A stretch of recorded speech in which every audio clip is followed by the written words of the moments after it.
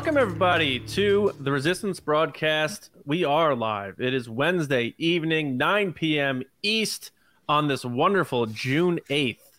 Summer is coming soon, but Kenobi is heating up. Quite literally, last week he was heating up. I hope he's okay. Thanks for joining us. If you're live in the chat, appreciate it very much. I'm John. That's James. That's Lacey.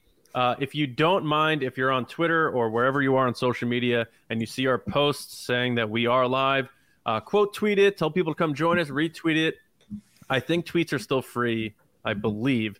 So if you don't mind doing that, we appreciate that. But more importantly, have fun. Thanks for joining us. Get in the chat. We'll get your comments up there. If you do want to use the super chat feature to hyperspace your way to the front of the line and guarantee your comment on the show, and we'll talk about your comment on the show. We appreciate that. Otherwise, just have a good time. We're here to talk about part 4 of Obi-Wan Kenobi. A very interesting episode in terms of the pulse I noticed online. I don't really harp on that stuff too much. An episode I enjoyed quite a bit. But one thing just to start, James and Lacey, this never came to my mind. But now, like, seeing Ben Kenobi, Ben spending all this time with Leia, I think, I know I have crazy theories sometimes, I think she named her son after him. You're so dumb. I thought you were going to say that maybe she was an original member of Ben Folds 5. Maybe. Yeah, she's a brick. Yeah. Drowning slowly if Obi-Wan didn't hold that glass together. There you go. I'm obviously kidding around. I think everybody has known that since like 2015 or something like that. But I mean, I was definitely one of those people in the movie theater in 2015 where they were like, Ben Solo. And I was like, oh, she named him after Kenobi. Yeah, I mean, the moment Harrison Ford goes, Ben! I'm like, Ben Kenobi. Got it. Cool. Yeah. And that's even more heartbreaking. Yeah, absolutely. I think it's a very real moment that as soon as he yells at everybody went, oh, that's his name. Yeah. Like, oh my God. Yeah. So how you guys doing? James, you got the you're still rocking the Prince tribute in the room. I like that. The lights, purple lights. Purple lights. Yeah. I like it. It looks good. I do too. I'll make my move eventually. Yeah. I had people at Celebration come up to me and be like, so have you moved yet? And I'm like, stop hounding me about it. That's true. You have been dragging your feet on that quite a bit. Maybe next week. Yeah, probably not. No, actually, I made a goal for next Tuesday to be moved. You are good with goals. I want to ask you guys a quick question just before we get going here and talk about our ratings of the episode. What do you think happened to the pies? Do you think they just took them and threw them out? Do you think someone's saw these sealed up pies and were like, dessert tonight? 100%. No way. Yeah. Yeah. I mean, even people I think that are a little bit like risky would still be like, no, I have no clue. So because we forgot for me to smash pies in your faces, there were some raccoons in Southern California who got a nice little snack recently. Possibly. Unless it, yeah. All right. Well, anyway. Someday. Well, put that comment I know back all about waiting. Sue us? Yeah. Yeah, he was at our event, and I met him outside. But one of the panels first. He was a nice guy. He's delightful. Everyone's delightful, though. That's what we do around here. So it's glad to see everybody in the chat. I'm going to take a quick look, scan through. Look, everybody's already rocking and rolling. Cool. All right, so we better get going with this show. So what we do, obviously, first things first, we like to rate the episode 0 to 10 bends with Ewan McGregor's face. And then we'll see what our patrons scored it at and see who rated this higher, TRB or the patrons. And then we'll get some comments and start getting into the discussion. A bunch of Easter eggs. Lacey, you had mentioned it to me off air beforehand. I agree. But I think sticking to what we've been doing, weaving the Easter eggs into the conversation is a bit better. So we're not beholden to, I can't say elaborate on this because you know what I'm saying? So totally. I just took discussion notes. Like, I feel like previous episodes I haven't had to make a list, whereas this I agree. But I did make a list. Yeah. All right. So first things first, Lacey, what did you rate part 4 of Obi-Wan Kenobi, 0 to 10 bends. Are we saying our favorite part here, or do we save our favorite part for later? I've been noticing we haven't been doing that either. No, we'll do that to kick off the discussion. Okay. There you go. I gave this episode 9 out of 10 bends. We back up there, fam. We back up to the high scores. I loved this episode. I thought it had great pacing. I loved all the Easter eggs, the callbacks, the emotional moments. I just thought we got so much character development in this episode. I loved it. That's a big score. I cheered at this episode. Yeah, and I know we didn't rate parts 1 and 2. I'll get to that point in a moment. Maybe we'll do that at the end. Re-rate. I think last week, what did you give it? An 8? 8.5? 8? All right, right on. All right, James, how about you, buddy? Last week I did 7.5. This week I bumped it to 8. Okay. I was kind of in the same boat. I was like, did I like this episode more than last episode? But I would say if storyline wise was the same, I remember one of the reasons I was bumping last week's episode was because of production, which I think this has some weird things production wise too, but not as bad as the like walking around in someone's backyard kind of thing that happened last week. And that was like half the episode. So it was like, yeah. oh, okay, you know? Yeah. So I think like if I'm really thinking about myself and the fact that like I've wanted to see this base and like this feels like it's a Fallen Order sort of like come to life type of situation, because a lot of that game takes place like at the end, running through the halls and stuff. So it's like I kind of feel like I gotta give this a better score than last week's. So yeah, I went up 8. Yeah, I'm holding firm. I'm giving this one an 8. I gave last week's an 8. I'm enjoying it. You know, I think it's good. I don't think I've seen a great episode of Obi-Wan Kenobi yet. I went into the show obviously saying like they have to knock it out because it's the one that all fans are united over. I feel like I haven't been wowed yet.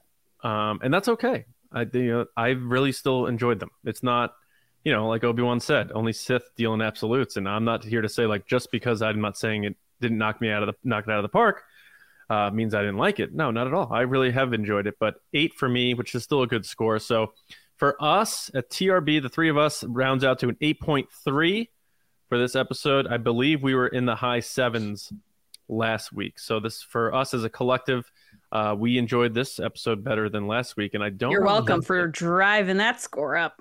I mean, yeah, with that big John niner. stayed the same, but me and you both went up. So. Yeah. Mm-hmm.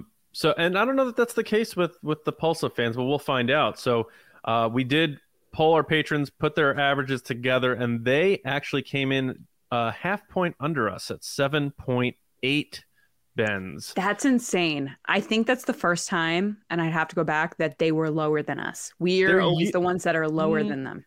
It has happened before, but you're right, not often. They're usually higher than us. They're usually more optimistic than us. But I thought it was interesting too that they went down and we went up. Right? Yeah. Yeah. This critics and audience score. Yeah. Right here on Rotten Tomatoes. Yeah. We waved as we went in opposite directions. All right. So a couple of comments here. We're gonna kick one off. These are from Patreon and written by Spice Runner Dave, Indie Dave. Oh, he was just in here. I think I saw him in the chat. Yeah, he might have went to go make a beverage. I'm not. No, I'm he not did sure. say he said this episode had the same. Oh, there he is. Moments Okay. from A New Hope and The Force Awakens. Yeah, so Dave wrote 8 out of 10 bends. So he's right on with me and James. He said, I thought it might have been one of the best episodes yet. It had some of the coolest scenes. Were there plot holes? Yes, but seeing Obi-Wan come out of his funk was super great. And we are set up for 2 final shows now, and hopefully they are long run times. So thank you, Dave. You are the man. And then longtime Admiral Jason O'Donnell out in Australia. What is up, buddy? Love Jason. It is probably June 9th by now, where Jason is. But he had 8 bends out of 10 for me. Watched it with my 3 sons, and we had an absolute hoot. Not enough people say hoot these days. I'm going to bring hoot back with Jason. He's had lots of great tension and some genuine laughs, too. I mean, the trench coat was straight up Scooby-Doo. So much fun. I agree. That was fun. Yeah. I think it's like 3 p.m. the next day. Oh, yeah? I'll show you right now. So Wow. arguably, it's almost the 10th. So, yeah. Wait, yeah, almost the 10th, arguably. Yeah. Mm-hmm. The work day is almost over. Yeah. For those But people. yeah, thank you, Jason. Thank you, Dave. Thank you, all of our patrons who rated that and submitted comments. We appreciate that. All right. So now we will get into discussing this thing, but before we do, let's warm things up by giving our favorite moment or shot from chapter 4. Part 4. I keep saying chapter. Damn Favreau. All right. So, James, do you have a favorite moment, shot, line, or something from this episode that stood out to you, or that was your favorite? 2 that I'm kind of debating, but I feel like if I say one, it's gonna steal your guys's. But hey, it's hey, that's the lay of the land. It's got to be when they're in the torture room and the lights go out. It's red in the room. That's a callback to Starkiller. I saw online. Is the it video game Force Unleashed? Unleashed? Yeah. He does that to stormtroopers in the room in the dark. It's like It's the definitely same a exact Batman thing. move. Yeah. But it's the same thing. Someone posted the video. I was like, oh my gosh, that's right. Because I felt like I had seen it before, obviously from like Batman stuff. But yeah, it's cool. Mhm. Yeah, Good and choice. then that when the blue lightsaber flicks on, it was the only moment in the series, or only moment actually. Well, no, I won't say that. But the whole episode, at least, that I actually verbally out loud was like, "Ho ho!" Like I was like, "Oh my god!" Like I did not see that coming, and it seems so. I don't know. He's been so shaky the whole series, like nervous to do anything. That to me was like, oddly, the first thing where he was like, "Oh, watch this! I got this." Swagger. These 2 guards got this. Turn the lights off. Boom, take one out. Boom, take the other out. So I was like, okay, he's getting it back, and the way it was put together was like really good. I appreciate that. I like that. Yeah, all there right, you go. Mason. Star Wars Steve said Whitwer tweeted Kenobi stole my dance moves because he was Starkiller. Oh man. All right, Lacey, how about you? Favorite scene, moment, line? What do you got? There were so many really great moments, but I have to say the moment Kenobi takes down the stormtroopers and does the little twirl that he does in Attack of the Clones where he stabs that monster. He does the same exact twirl when he's about to stab. Oh yeah, same one, same stance. But that moment where you see his confidence come back and he just falls right back into it. It's like kind of like riding a bike, I guess. He falls right back into it. Like I cheered out loud. I was just so pumped that he was back to like having that confidence of doing the right thing, of stepping in, of feeling comfortable with the Force and who he is. That was my favorite part. Followed closely by Tala. She's a standout. Tremendous. We're definitely going to talk about her. Yeah. My favorite moment was a specific part in the back and forth of the back to tank sequence toward the beginning. First off, there was relief because literally as you're saying that, I love it. The comment comes up and it's the same thing you just said. So what was I saying? Sorry. Back to tank, back and forth. Yeah. So I was nervous because I saw some people speculating like, oh, this episode's going to be him in the back of the tank having flashbacks. I'm like, please don't, because of like the Boba Fett thing. It's like every time he got in that tank, I was like, oh, here we go. So I didn't want Kenobi to do the same thing. Just pictured them playing the Book of Boba Fett music. Like it's him in the thing that's playing the Book of Boba Fett music. Hey. Yeah, and everybody's like, what are they doing? Obi-Wan sticks his head out instead of asking where Leia is. He's like, can you shut that off, please? Or for some reason, like the tank opens up and Black Chrysanthemum grabs Kenobi. Obi-Wan comes and he fights Darth Vader. Hey! Oh my God. So anyway, my favorite moment is they're going back and forth and they show Anakin's severed arm and then they show Obi-Wan's hand and he makes a fist. And I really like that a lot because it's showing he is starting to like get reignited and like and think about things that matter and not being afraid anymore. Like that moment where he clenched his fist and then they compare it to Anakin, who has nothing. It's showing that Obi-Wan is still there. He's still in the fight. He's getting his strength and his heart back into this thing. And it's a very subtle moment, but Deborah Chow made it clear. They focused on that one shot of vacant arm for Anakin or Darth Vader, and then they show Obi-Wan's hand and he clenches his fist and makes a fist. And I thought that was really important to show his life force and where he's at now. And then he bursts out and he says, "Where's Leia?" And I really liked that a lot. I really thought that was a big, important moment, in addition to the obvious cool parallels that they did between their injuries and that sort of thing. It's also a very Finn thing. Where's Rey? I was kind of waiting to throw that in there. Yeah, it reminded because where's Leia, and it reminded me immediately of where's Rey. Yeah, but yeah, so that was my favorite moment. It's funny because this might have been my favorite episode so far, and I think for a lot of people, it was their least. So I think it's going to be an interesting discussion, and we'll see how we proceed here. But I don't know, where do you guys want to start? Because there's a lot of things we can get into in this discussion. Obviously, Tala was a fantastic character growth there. I say start from the beginning. You want to do chronological? Is that what you're saying? I'm sorry. Is that not the way to? I don't like walking. We can start with it. Tala. I think Tala was great. I think she was definitely outside of Kenobi. I think Leia was great, but for me, Tala was the best person in the episode. I thought she did the best. I loved her kind of good clearance scene that we've seen in so many movies like Mission Impossible and like all these other things where they're like, you know, oh, I have clearance, and they're like having that tension moment of like it going through. Yeah. I loved how confident she was going into the role she was playing. I think that that's really important, but we got the same kind of feel that them sneaking around like in Rogue One, where you're like, oh my gosh, they're gonna get caught. Oh my God, it's gonna happen. But she's tough, and I love it. I love everything about it.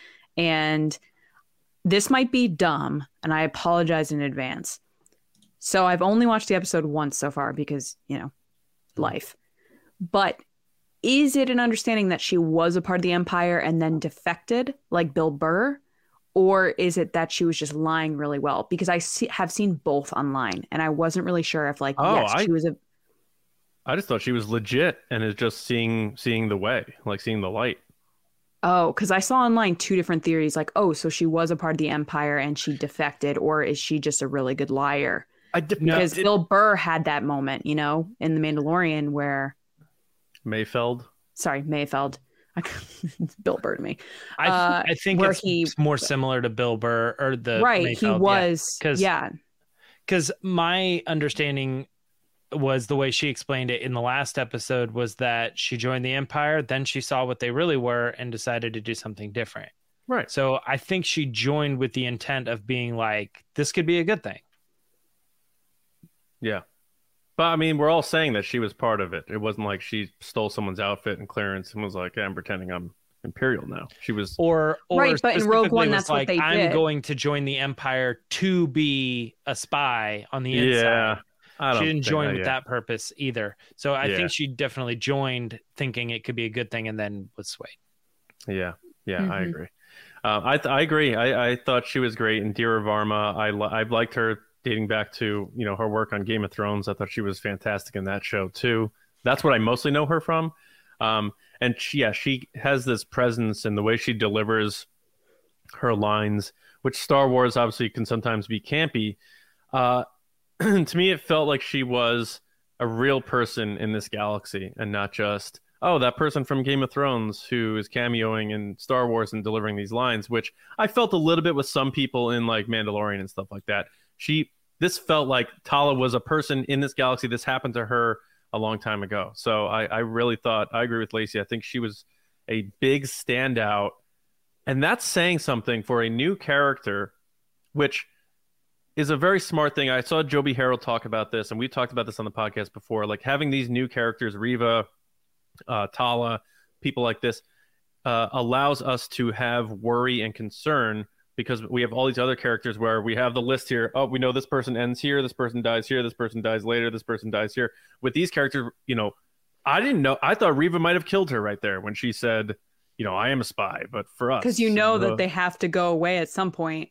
Right. And you know, the Empire doesn't Darth Vader doesn't trust anybody. He'll choke people out for flying too close to an asteroid field or something. I keep going back to this. Hot tub time machine, what happened to his arm? That's how I feel with the show, because I'm like, these people have to go away.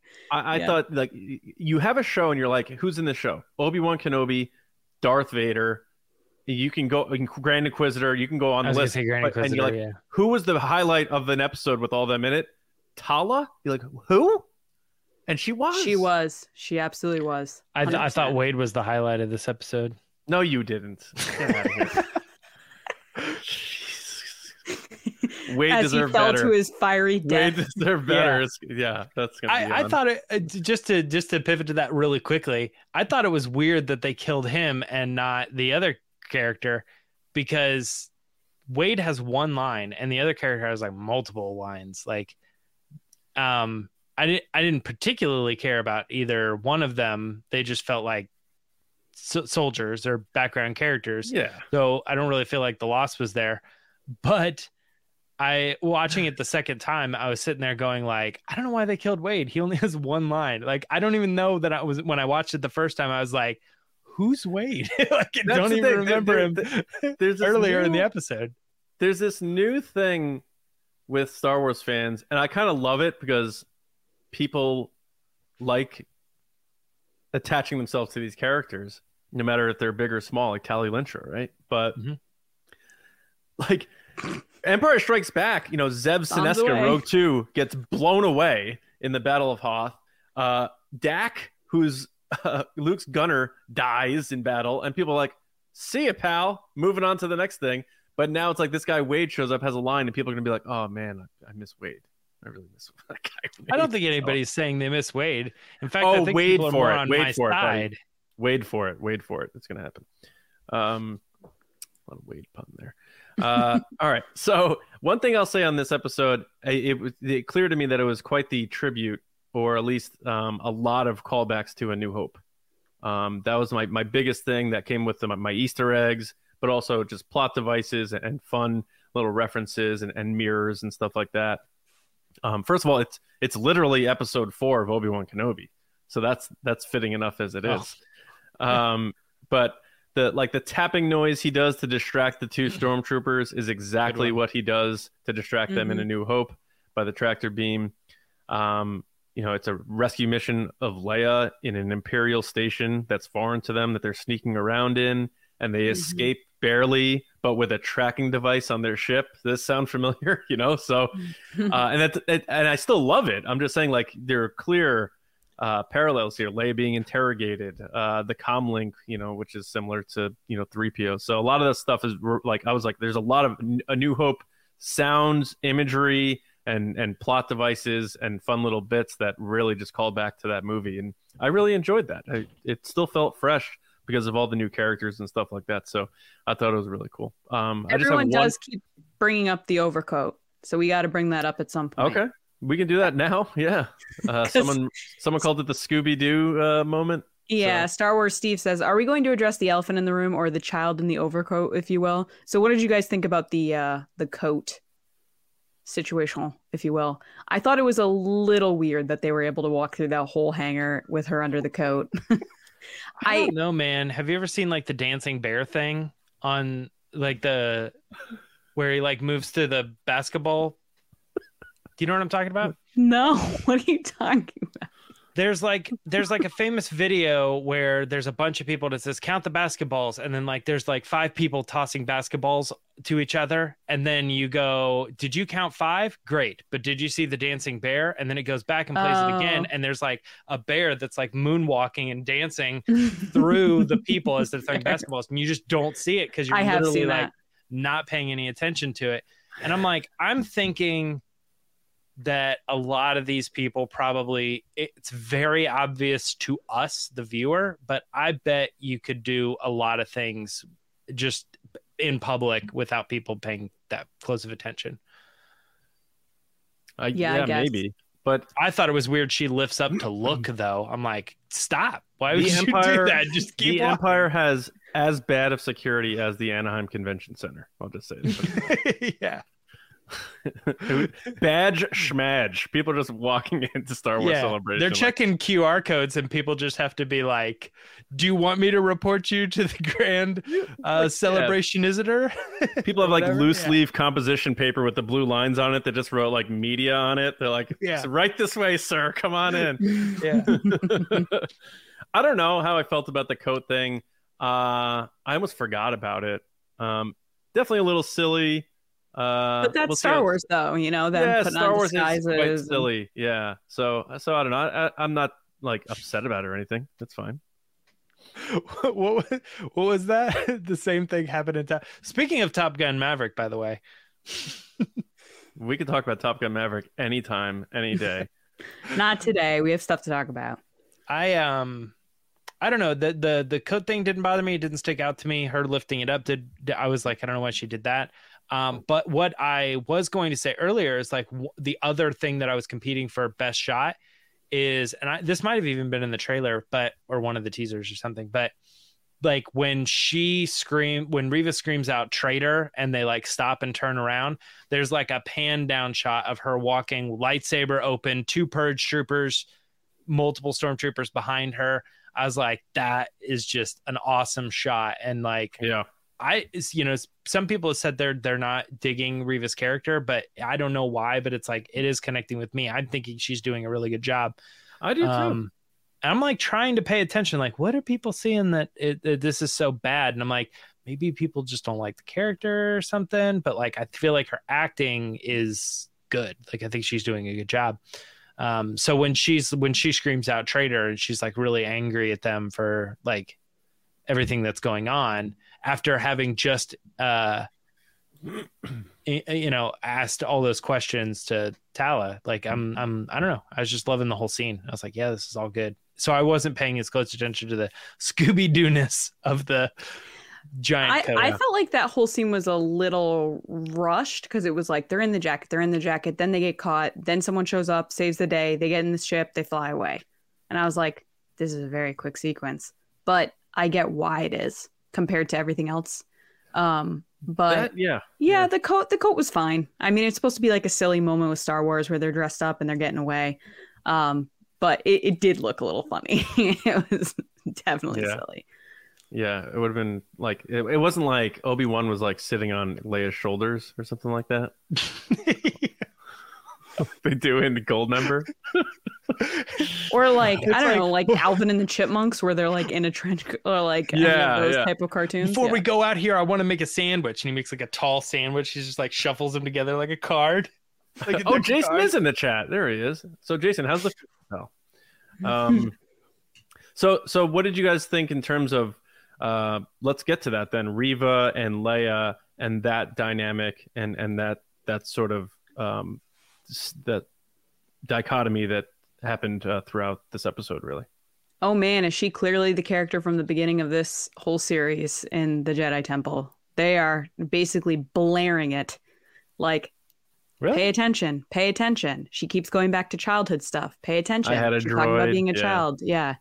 Oh. So she is that Padawan at the beginning of the series. And I think that's why they included that, because I saw a very interesting conversation with some people. And I kind of felt this way too, watching the episode, is you see that she has a lot of anger and she's trying to prove herself and she's angry with Kenobi. And it could be because he went back and didn't save her.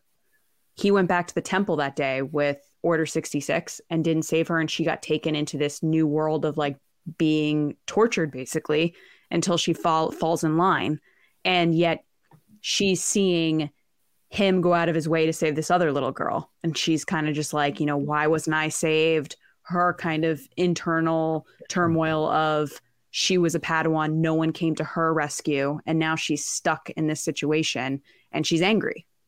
And that's why she's having this connection with Leia, because she's like, this is someone that's getting saved. They're going to all these lengths to save this girl, but then that terrible stuff happened to us. So that's why I keep going back to like, that's definitely her at the beginning of the series. And it's funny you bring that up, because today I think it was Hollywood Reporter, I'm not sure, but and I wish I remembered the person who did the interview, because I got to give them credit, because they really did their best to pry at Joby Harold to get some clarification and not spoilers, but trying to get understanding of certain things. And they asked him, so is Riva one of the children that we saw at the beginning of the series? And he just said, I can't speak to that. Mm-hmm. He would have said no if that's a big fat yes if I can read through the lines. Which I love that tie-in then. That's a great way to introduce a new character into Star Wars that is we fresh. Constantly wonder how all these other people are affected by the Skywalker family. Here is someone that is directly impacted by the choices that Anakin Skywalker makes, the Empire makes, and then she's still working with him. And then, we want to find out who took her and recruited her instead of killing her. How did that happen? Is that a book that's going to be told? Is that a comic that's going to be told? Or are we going to see a flashback when this rounds out? Or what did she have to do to get to that position? Did they throw her in a room with 3 other kids and say, okay, one of you remains? Yeah. Well, okay. I mean? Yeah. Okay. Well, my understanding is based on the Grand Inquisitor's story is that he was like approached and they said, choose a side. And he said, I'll go with you. I don't want to die. And so it has kind of made me think on a couple occasions that, like, the famous scene of Anakin, like, Master Skywalker, what are you going to do? He turns on his lightsaber.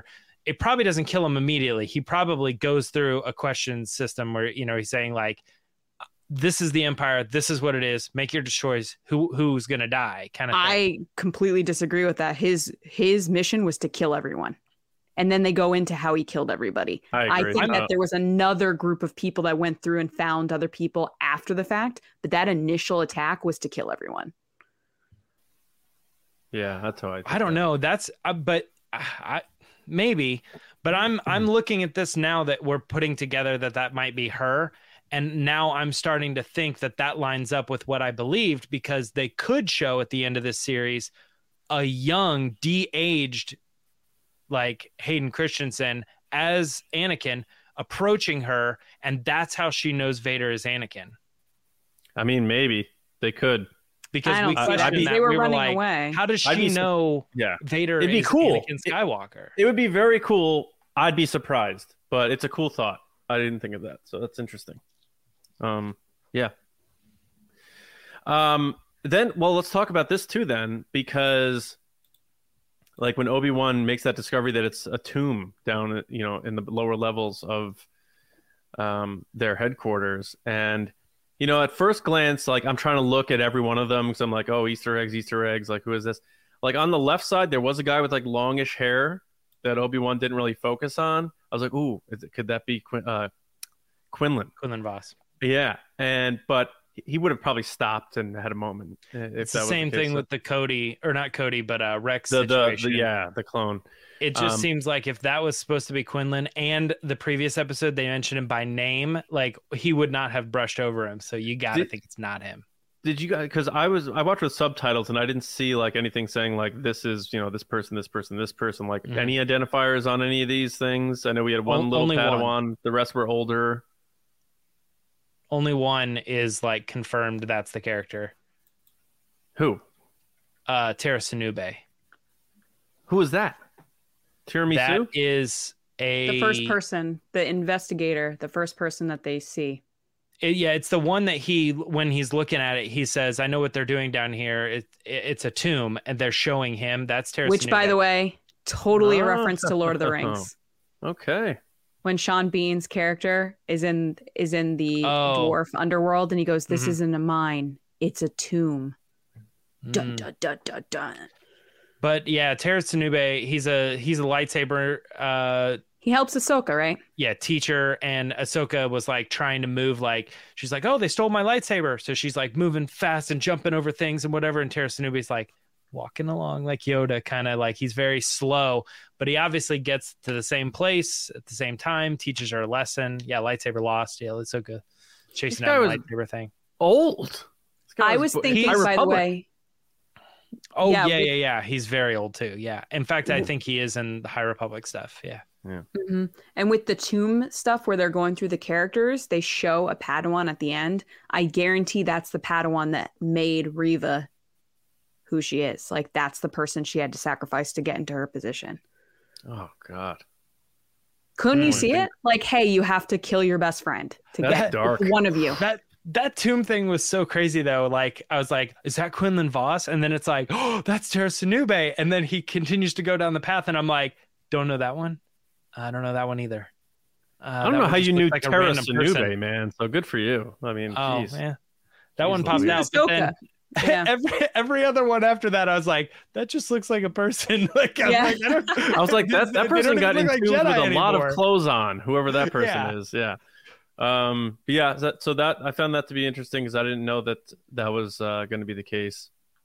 But Obi-Wan clearly not fully there. They show that on their way to the Inquisitor's headquarters by him trying to move things and still not being fully able to do it. And I think with him, it's like this crisis of confidence where he doesn't fully believe in himself. Like sometimes, when like athletes are struggling or anybody's struggling with anything that they're usually good at, you start thinking to yourself, like, I forgot how to do this. I don't know how to do this anymore. And I feel like that's a big part of what he's dealing with, is trying to rediscover his confidence in who he is. Just as much as it is him dealing with the trauma of what happened and stuff. I think it's a mixed bag, but he's clearly, trying to recapture it. And, when he's moving that thing as she's piloting him there and telling him, trying to ease his mind and stuff like that.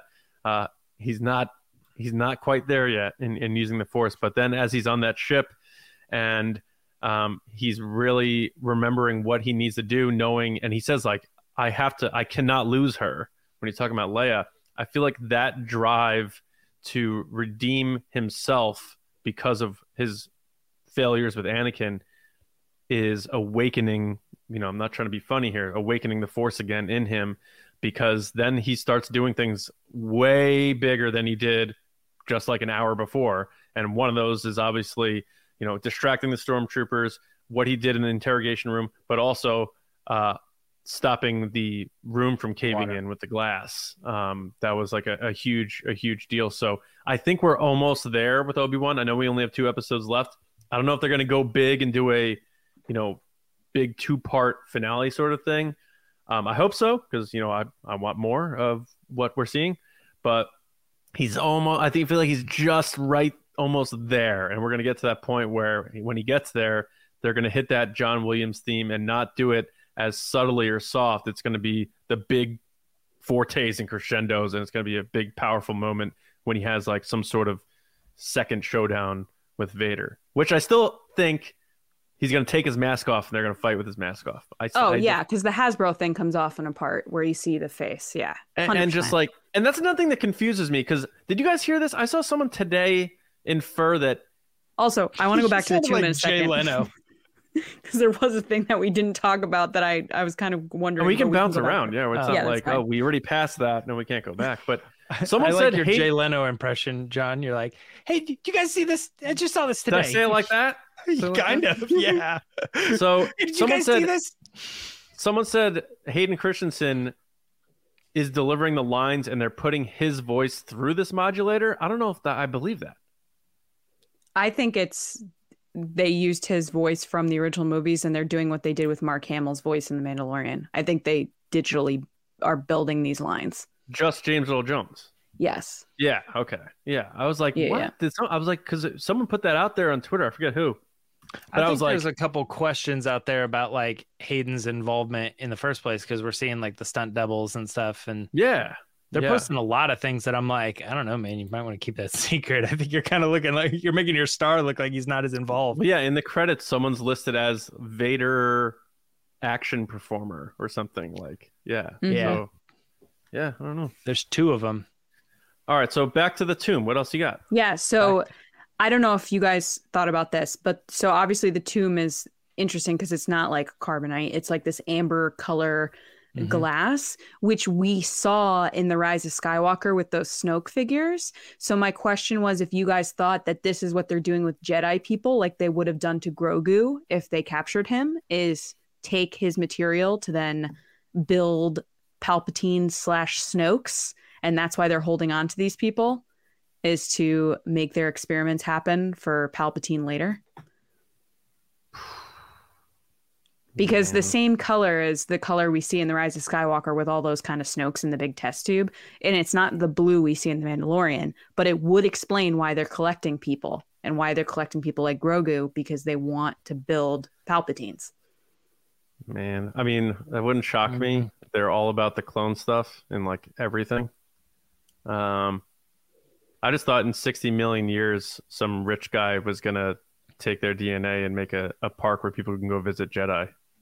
Yes, I get it. It looks like Jurassic Park. Yes, everyone said that. I get it. Actually didn't put that together. People are This is the Quinlan Voss. Do not get out of your Ford Explorer. I thought it was interesting. He says it's a tomb, so that dictates that they're dead. But I was like, they look like they're suspended. They don't look like they're... I don't know. I think that's a very interesting way to tie this all together, because you're tying it obviously with the Skywalker lineage, but with the storyline of Palpatine, his hand is still kind of in everything, because his experiments and stuff are happening during all this time to then come back eventually in the sequel trilogy. So you have to explain what they didn't get into in The Mandalorian, really. They've dropped hints of it. I know that, Mandalorian's coming out around the same time, so we make the connections, but really it's like 25 years later. And I know like Palpatine has his contingency plans and stuff like that, but I don't know. I mean, this is what, 11 years, right? 9? So it's 9 years before Battle of Yavin, and Mandalorian takes place like 15 years after Battle of Yavin. So we're looking at about those Snokes were 25 years. floating in water though, and these don't feel like that. No, I'm just saying the color is similar. Yeah. The lighting it's of also the similar to the Bad Batch ones where Omega goes to that other side island that the cloners were messing with, and there's all sort of like weird aliens. The thing I was thinking of when he went down there, he's like, it's a tomb. Like you said, James, they don't necessarily look dead. And my whole thing is like, why would the Empire keep them? They're not I don't get that either. big on keeping people. Like, why would they do that? They don't want evidence of what they're doing. But if they were doing the experiments and they're holding on to them, kind of like, hey, we'll use this later. The only thing I got from it was that it was like trophies, but I don't know. Maybe. Again, like Star Wars feels like you would freeze them in carbonite or something. I don't know. Wouldn't Obi-Wan have sensed any sort of life force from them though? Like he's still weak with what he's doing. They could excuse that. 20 minutes later, he stops the flooding. They could be dead, but they could be keeping the bodies on ice, so to speak. You know what I mean? Like they don't have to really be alive. Yeah. Yeah. Theoretically, like we don't know if like they're suspending the midichlorians or something. Sarah believes they're a trophy, like a deer head. Yeah. I'm interested. Let us know in the chat. Do you think they're a trophy? Do you think they're being collected? What do you think? I think it's interesting either way, but I'm trying to figure out how these things connect, especially because the whole lab thing in Mandalorian doesn't get explained. The Grogu thing. Will. I know. I'm sure it will. Yeah. But I feel like this comes earlier. Up in season 3 again, and it's like, okay, cool. Yeah. Like, please give us some explanation on what was going on. I have, this is probably a hot take because I got to be careful with the nuance here because people sometimes confuse criticism of choices by the character with actors. And I need to make that clear because for whatever reason, people have a hard time separating the two. I don't know that I like what they did with Leia in this episode. Like when I was 10 years old, I wasn't as confident or strong as when I was 20 or 30 or whatever. I feel like they're just like, this is Leia. She didn't really go through much growth. She's as strong from day one than she will be when we meet her when she's a senator and a princess at age 20. I wanted to see a little more vulnerability out of her when Reva was interrogating her because she's a kid. Like she's a little kid. And, like she was being just very like calm and like, sarcastic and like taking chances with some of her answers when she probably should have been quite terrified. And then they save it at one point when they do put her on that thing and restrain her in that room before Obi-Wan comes to save her, where she's screaming for someone to help her. I'm like, all right, good, because a kid should be doing that. Like the kid would be crazy to not. But when she was in that room and she's like, I'm a princess of Alderaan, you're going to pay for, my dad's going to blah, blah, blah. But then after that, she's like, I'm not telling you anything and stuff. I wish I saw a little more vulnerability out of her as a child, instead of it being like, well, she's Leia, so of course she's going to be tough and stuff. You know what I mean? Maybe I'm the only one who feels that way. I do. I feel that way. How I have kind of coped with it is a little bit of like, yeah, that's Leia's attitude.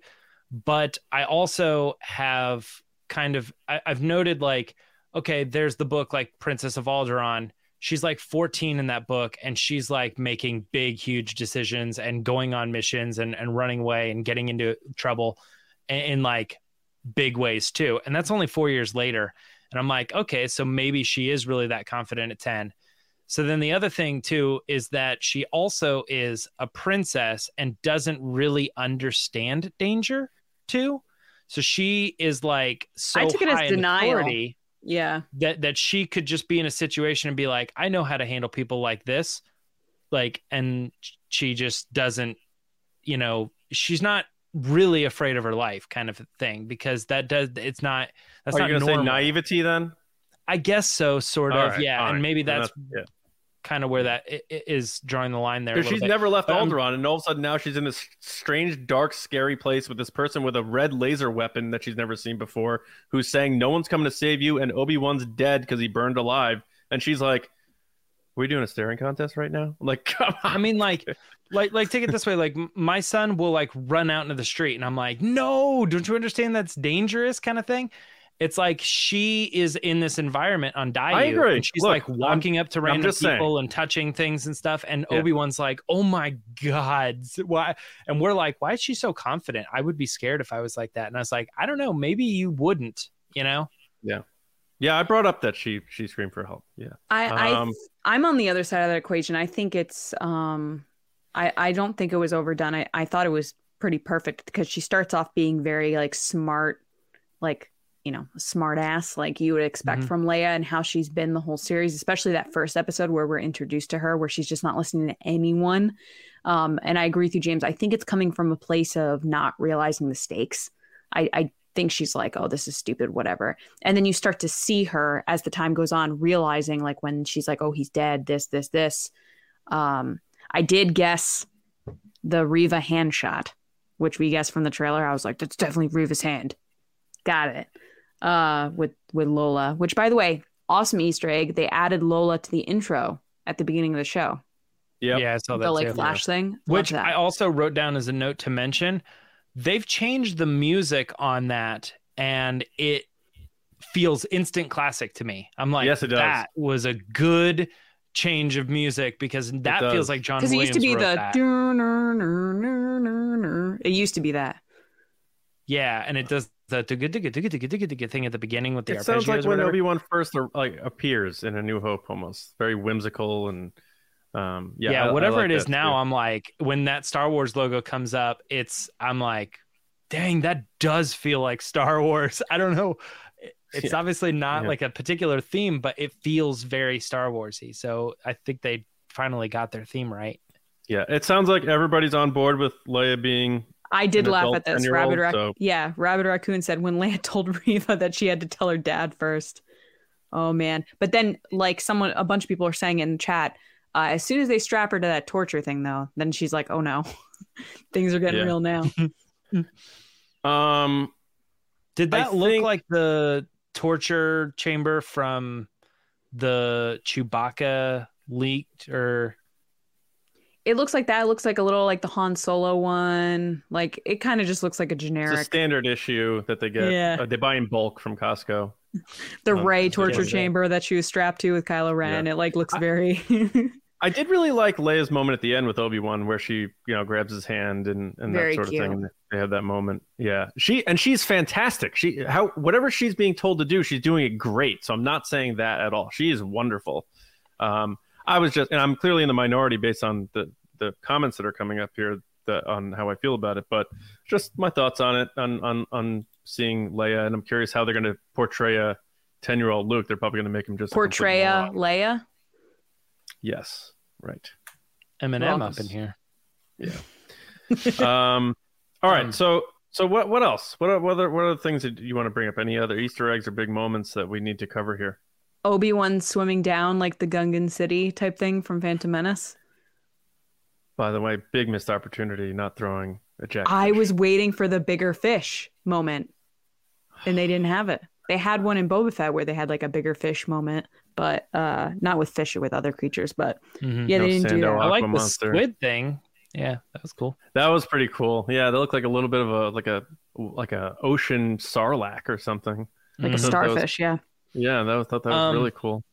I had a couple other random things here. Oh, go ahead. Yeah, I was just gonna say we finally meet O'Shea Jackson's character, which we were all wrong. We thought it was Ned, and he just walks on screen, and I was like, there he is. I really didn't have any reason to believe that it was Ned. Just I had a gut feeling, and it turns out he was this other character. But was it Roken? Right, Roken. Yeah, Roken. Roken. Yeah, and wow, what a story with him, right? His wife gets killed. She wasn't even a Jedi. They just found her. She was force sensitive. Yeah, they just shows you that like they literally are killing everyone. And he said they even tried to hide it. Right, which is a really smart choice because you have to set the lay of the land for original trilogy, which is there are no Jedi, and showing these things like this, people who could potentially be Jedi buried all of that either deep inside them or just completely like ditched the whole philosophy of it, sort of like Leia did. So I thought that was really good that they brought that up. A part of me, I was like, this person has a force sensitive relative too? I'm like, this is like Oprah with the cars. But then I was like, it was a smart choice because it shows that there were a lot, but there's a reason why they aren't around in 10 years. Yes, it makes it even more sacred when they have only a few later. Yeah. So I thought that was cool, and I thought he was a good character. I'm sure we're going to see a lot more of him in the next 2 episodes. But the end was quite abrupt. I saw some people having issues with the T-47, the snow speeders. But I'll tell you one thing: the moment he said T-47s, I was like, "We're going to see snow speeders in this," and I thought that was just such a cool thing because I don't know that we've seen them in live action since outside of snow. Back. Yeah, so, I think that's right. I didn't. I felt like I thought it was great. I was okay with the scene, but I was thrown a little bit because I had this impression that they couldn't like hover; they could only like move forward. And I don't know where I was kind of getting that, but when I saw the one like hovering, it didn't feel right to me. And I think part of that also too was they were low quality models, like the visual effects of them. I was like, this looks fan filmy, like the sense that they used an asset that was like unfinished, like the textures were unfinished, and it just didn't look like it was properly keyframed or something. Like it was just kind of like bouncing back and forth, and right. I don't know, it just didn't. It looked like they just kind of dropped a ship in there and was moving it around, and that was the only part of it. Like I don't mind that they were there, they got rescued on them. I thought that was cool, but I was like sitting there kind of pulled out a little bit on the visual effects there. But again, it's not, I was even thinking when I was watching it that it's not that big of a deal because I have to remember even for myself, like, okay, this is just a retelling of the story. The real story is they were there on the edge and some snow speeders came in. There may have been 5 of them. Who knows? You know, the story as it really happened was, you know, they got there, shot up the courtyard or whatever, and then they get away, you know. And I'm about like, you guys, but cool. A part of me was hoping that was going to be the moment where we saw a big lightsaber duel to end the episode. I thought Obi-Wan was going to ignite the lightsaber, Reva. Take the coat off, have Leia go with Tala, and him and Reva fight on the edge of the platform with the ocean out in the background. I thought that would have been an epic, like, cool fight, because then you're not just harping on like Obi-Wan Vader. You're like, I want to see Reva have a lightsaber duel. I think that'd be really cool.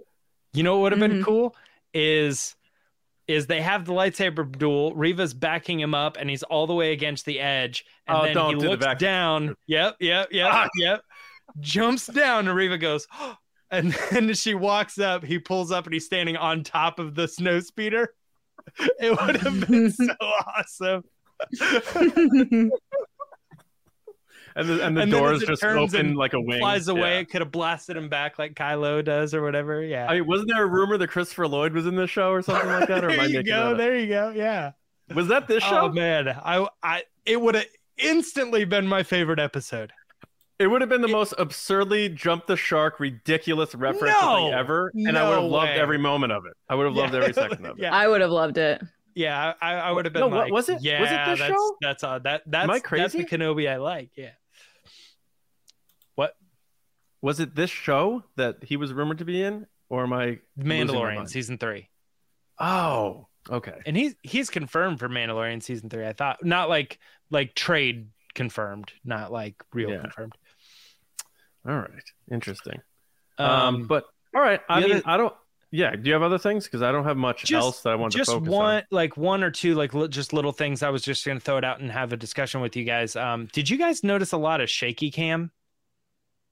Yes, I've noticed that in other episodes. Really? Yes. I just noticed it now, and I feel like I'm going to notice it so I've ruined it. I'm sorry for anybody that's going to notice it now. But like they're having that conversation about how they're going to get into Fortress Inquisitorius. And I'm like sitting there going like, can the cameraman please just hold the camera? He's like, it's one long shot, and he's like moving around like this. And I'm like, what are we doing? Like, stop moving. He's trying to make you feel like you're in it. I got that, but it was at the point where like now I noticed it, and I was like, you're moving it too much. It's not subtle movement anymore. It was like the guy was actually like kind of moving around or whatever. So I don't know. That's something that again like kind of took me out, and I was like, I don't really feel like that's necessary, because I've never gotten the impression that was the case in any other Star Wars stuff. And now that I'm looking at it, I'm like, I don't know. I'm not really feeling the shaky cam thing here. And then the other thing was better in this episode. Oh yeah, I think so too. Yeah. I think the music in general has landed better for me in this, even though I'm not like, I don't feel like I'm walking away with the Obi-Wan theme like constantly playing in my head. Like I think those other songs, Book of Boba Fett and Mandalorian, are not very Star Wars. And I've said like you remember I said they felt like they were beats, like rap beats, and they're good songs to those degrees. They're very catchy, but they feel more poppy than score. So I feel like the music is more Star Wars-y here over in Obi-Wan, and therefore I kind of like that better. But pop culturally, I feel like Mandalorian and the other ones have like a very memorable melody that gets stuck in people's heads, and you got to give them the credit for that. People love that, da-dum, you know? Yeah. You know, they know that right away. And I feel like 4 episodes in, you could probably play the Kenobi theme for people, and they wouldn't know what they were listening to until you told them, and they're like, oh yeah, okay, yeah, I hear it now. I know what this is. Yeah, I think I didn't notice music all episode until that moment at the end with Leia and Ben, where they're holding hands, and it has a very classic Star Wars music feel to it. And I remember thinking like, this is the first time I'm really noticing the music, and it feels right here. Because there were other episodes where the music felt a bit off. I haven't really loved the music that much in this series yet, but maybe we're crescendoing and building to something. But at the end, that moment was really emotional and powerful, seeing them together. Even though I'm still, heard Duel of Fates or Battle of the Heroes or whatever you want to say, like in that's coming. It's coming. Well, was it a marketing thing though? No, I think they're definitely gonna play that at some point. I think that's kind of an obvious, like, whether it be like a couple notes or something, like they're gonna. I never understood why did they do Duel of the Fates though? Like Battle of the Heroes makes more sense because that's Obi-Wan versus Anakin. Where Duel of the Fates was, granted, it was over Anakin's soul, according to Dave Filoni, but it was Qui-Gon, Obi-Wan, and Maul. Because like, Qui-Gon. Because Qui-Gon shows up at the boombox with Duel of the Fates. It's like, I'm back. Not even that. It's the connection between him and Qui-Gon is kind of this underlying story for Kenobi. So the Duel of the Fates is like when he lost Qui-Gon. And then I never, because it happens a couple times, they play it in Phantom Menace, they play it in Attack of the Clones when he's like riding the speeder bike, and then they play it obviously for Battle of the Heroes and stuff. It's like I just kind of always took it as it's not like a character theme, or it's not a theme that plays like when these particular people or a situation is happening. It's just kind of like an overall like fight theme. Like it doesn't matter who's fighting, but it was like the trilogy's fight theme, if you will. I could see that. That's how I kind of took Duel of the Fates, because when you're trying to connect it like that, it doesn't play like a normal theme, because it technically plays when Kenobi's here in 2 situations. It technically plays when Anakin's there in 2 situations, but it's like it's also just a fan favorite thing. Like it's also a fan service. They played it when Anakin was going to find his mom. That's what I'm saying. That's the other one. So it's like maybe they play it once for Kenobi when he wins the fight, and then they play it once for Anakin when he's doing thing, and then in the third one they kind of played it when they're both there. I don't know, maybe that's the connection, but I just, like I said, I just always kind of thought of Duel of the Fates as like a fight theme for the prequel trilogy. Yeah, we'll see what they do. We will see what they do. And speaking of fights, do you guys feel like the lightsabers are like overly bright? Like, not in a bad way. Someone was like, just saying that in the chat, that they seem very, very overly like different saturated than the normal visual effects. Yeah, like very in camera. It's like as soon as anybody turns on the lightsaber, boom, everything blue. Boom, everything red. I think, and I'm like, I like it stylistically, I think, but it's like the Rebels lightsabers were too skinny, and it's like, oh, you just have to say it's a stylistic choice. I think I like it in the show and it's cool, but it kind of also doesn't match with other live action things we've seen, and that's okay. I think it's a matter of circumstance, because I don't know that we've seen Obi-Wan light his lightsaber when he wasn't in almost complete darkness in this series. Like when he was fighting Vader, it was complete darkness. When he was in that room with the he shut the lights off. That's right. I do agree. It is quite bright, but I wonder if it's just a matter of the environment in which he's igniting it. Because like even in Rogue One, when Vader lights his lightsaber, the whole room goes red, because it was dark. So maybe I think that might be more of what it is than them like missing the mark on it. Also, they just have better effects than when like Mark Hamill was holding a metal stick with reflective tape on the end of it. But the Rogue One, definitely, I'm looking at it now, I'm like, yeah, that whole room is like hard red. Yeah. Death. And maybe that's like the parallel they're trying to do here, but I'm not sure, because I don't remember. Maybe somebody should update Empire Strikes Back. Luke and Vader, it's like blue, red, like as they're fighting. Be kind of cool. All right, anything else you guys want to cover? I mean, we didn't really touch a lot on Tala when she was dealing with these distractions and like speaking to him on the comm link when that guy was like 2 feet next to her. But I thought that was fine. Yeah, which obviously the comm link from A New Hope with C-3PO, he even leaves on the table like she does. Yeah. I thought she was just, I said this before, she was just so good, and she knows how high the stakes are and how crazy it is that they're going to get Leia and they're there. But the fact that it's another character that we're meeting in Star Wars that's willing to put their life on the line for someone else for the greater good is just such a great story. And it's someone you want to root for. And I really, really enjoyed that. And what did you guys think about the sprinkling of Darth Vader in this? He walks very serious. And again, I think we knew going into the series that he had to be brutal. He had to be savage, angry, crazy Vader, because that's what we see in Rogue One. And I think he's delivering so far. It is interesting, though, that he let Reva talk so much. I'm surprised he didn't just kill her. I know that they needed her to then say that they put a tracker on. But like, it was surprising to me that was like, oh, he didn't just kill, because he killed that other guy in the street like 2 seconds. Yeah, that's the thing about watching some of these shows, like episode to episode kind of thing, is like we're all very critical of everything. We're trying to score it and all this stuff. We're not just kind of accepting the whole story. But I'm doing the same thing. I'm like watching him and I'm like, Vader kind of like was like, you suck, and then she says something and he's like, oops, my bad, like he like kind of forgives her and he's like, oh, I guess I I guess I didn't know all the details. Which was Oops. very Hux You know? and Snoke. Very much Yeah. so. Like, oh, we have him on a string, you know? That's what I thought. I was like, oh, Hux. That too. Yeah. But it's something that doesn't matter. You know, I'm just looking at it too analytically.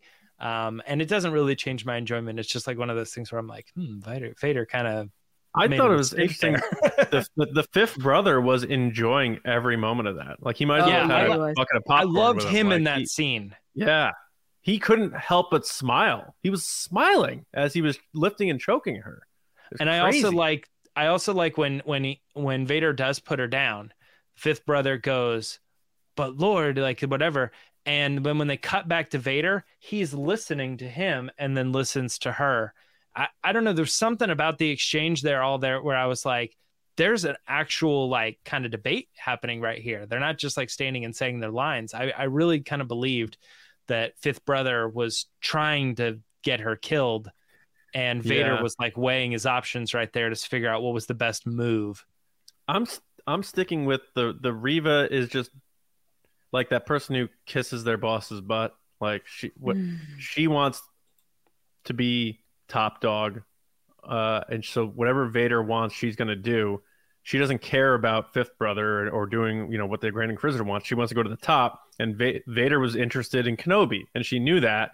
So when she goes, Kenobi's all that matters. Vader's like, you get me. So, and then that's why I wonder if maybe the Emperor will. You had me at Kenobi. Yeah. That's why I'm thinking maybe the Emperor will show up to show what the real allegiance and what their his directive is to destroy all the Jedi, where Vader's just solely obsessed with his personal grievance with Obi-Wan. Because I think a scene like we've seen in the comics with the Emperor sort of keeping Vader in check would be very interesting to see in live action. We've seen him bow down and as you wish, my master, all that stuff, but seeing him sort of twist with his mind a bit more as he's still developing into original trilogy Vader could be a very interesting thing to put on screen. And also give us more Emperor in an appropriate time to have the Emperor on screen. I think he's definitely showing up because Vader's kind of running rampant right now and like killing people and all sort of stuff. I think that he's definitely, the Emperor's going to show up and be like, what are you doing? What's going on Dude, here? What are you doing? Yeah, because the Vader we meet in A New Hope is very much, like you said, like on one knee, like, well, original trilogy, on one knee, like, yes, master, sure, whatever. And this Vader, I feel like, wouldn't be doing that. Yeah, Vader's listening to Tarkin. He's obeying his orders in the New Hope. Right. So what happened to get him to like, sit boy type thing? Yeah. So I just hope, I'm really excited that we get 2 more episodes. I hope they're longer. I just hope we're not rescuing Leia again. I think we're good there. Yeah. Like how many times does she have to get rescued? She's going to give Lola to Obi-Wan. Because remember, all the toys have Obi-Wan with Lola. Oh, we didn't talk about that. Lola's the tracker. Yeah, that was a little obvious, I think. That was predictable, but it's okay. I get it. Yeah. Yeah, that's interesting. But I need my Beru and Luke. So hopefully we get that. Yeah, we haven't gotten any Beru yet. We're gonna talk about this more on Monday. This whole series, like, we've cast a young Luke, and like Mark Hamill retweeting him and all this stuff, and it's like, we already saw everything about Luke in the trailer that we have in the show. I don't think so, but yeah, I see what you're saying. I'm saying as of now, that is still the case, and it could be for the 5th episode. That 6th one could wrap it up, go back to Tatooine, see Luke. I get it, but it's very possible that the 5th episode is similar to the first few. That's why I feel so bad for Beru and Bonnie Peace, because everyone's all excited that she's returning, and she still hasn't had a line. She barely showed up on screen. And Beru's the only one who understands who Luke really is. Luke's just not a farmer, Owen. He's got too much of his father in him. Like, I want to see her building Luke up and saying, like, look, Luke, I know what you really meant for, or like, I know that you want bigger things. I want to see that relationship, the mother-son relationship between Beru and Luke. And I hope we get it. I think we might. But we'll see. I got 2 words. Season 2. Yeah. Season 2. And then they'll finish it up in season 3. Yep. Anything else, that's guys? when they'll bring in Amberu season 3. No, I mean, I think we covered a lot of what's going on. Obviously, with every episode, there's more we could discuss. But at this point, it's like I feel like we've hit all the top things. The only question is what we think's happening next. Yeah. Man. So chapter 5.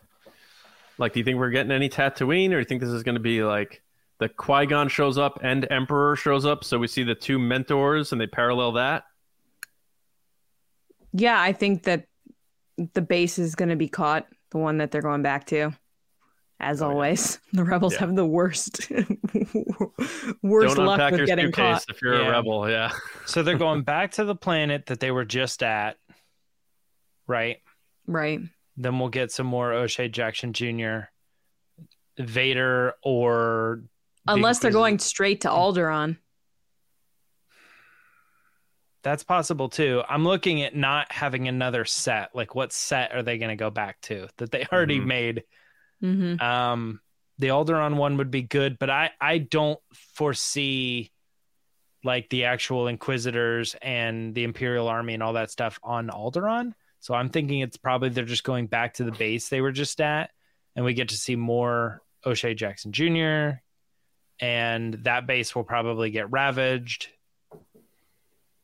And that just leads into Obi-Wan being like, okay, all right, this has to stop. And that's your 6th episode. I thought we were going to get Qui-Gon in this episode. Do you think we get Qui-Gon next week? I think he's going to come in when Kenobi has to fight Vader again. I think that's going to be the moment, kind of like the Rey parallel, like the Jedi talking to her and then she stands up and fights. I think we're going to get that with Qui-Gon. Yeah, because he's been silent up until this point. The longer it goes, Chow has liked the parallels between Obi-Wan and Anakin. The back to tank, the most recent example.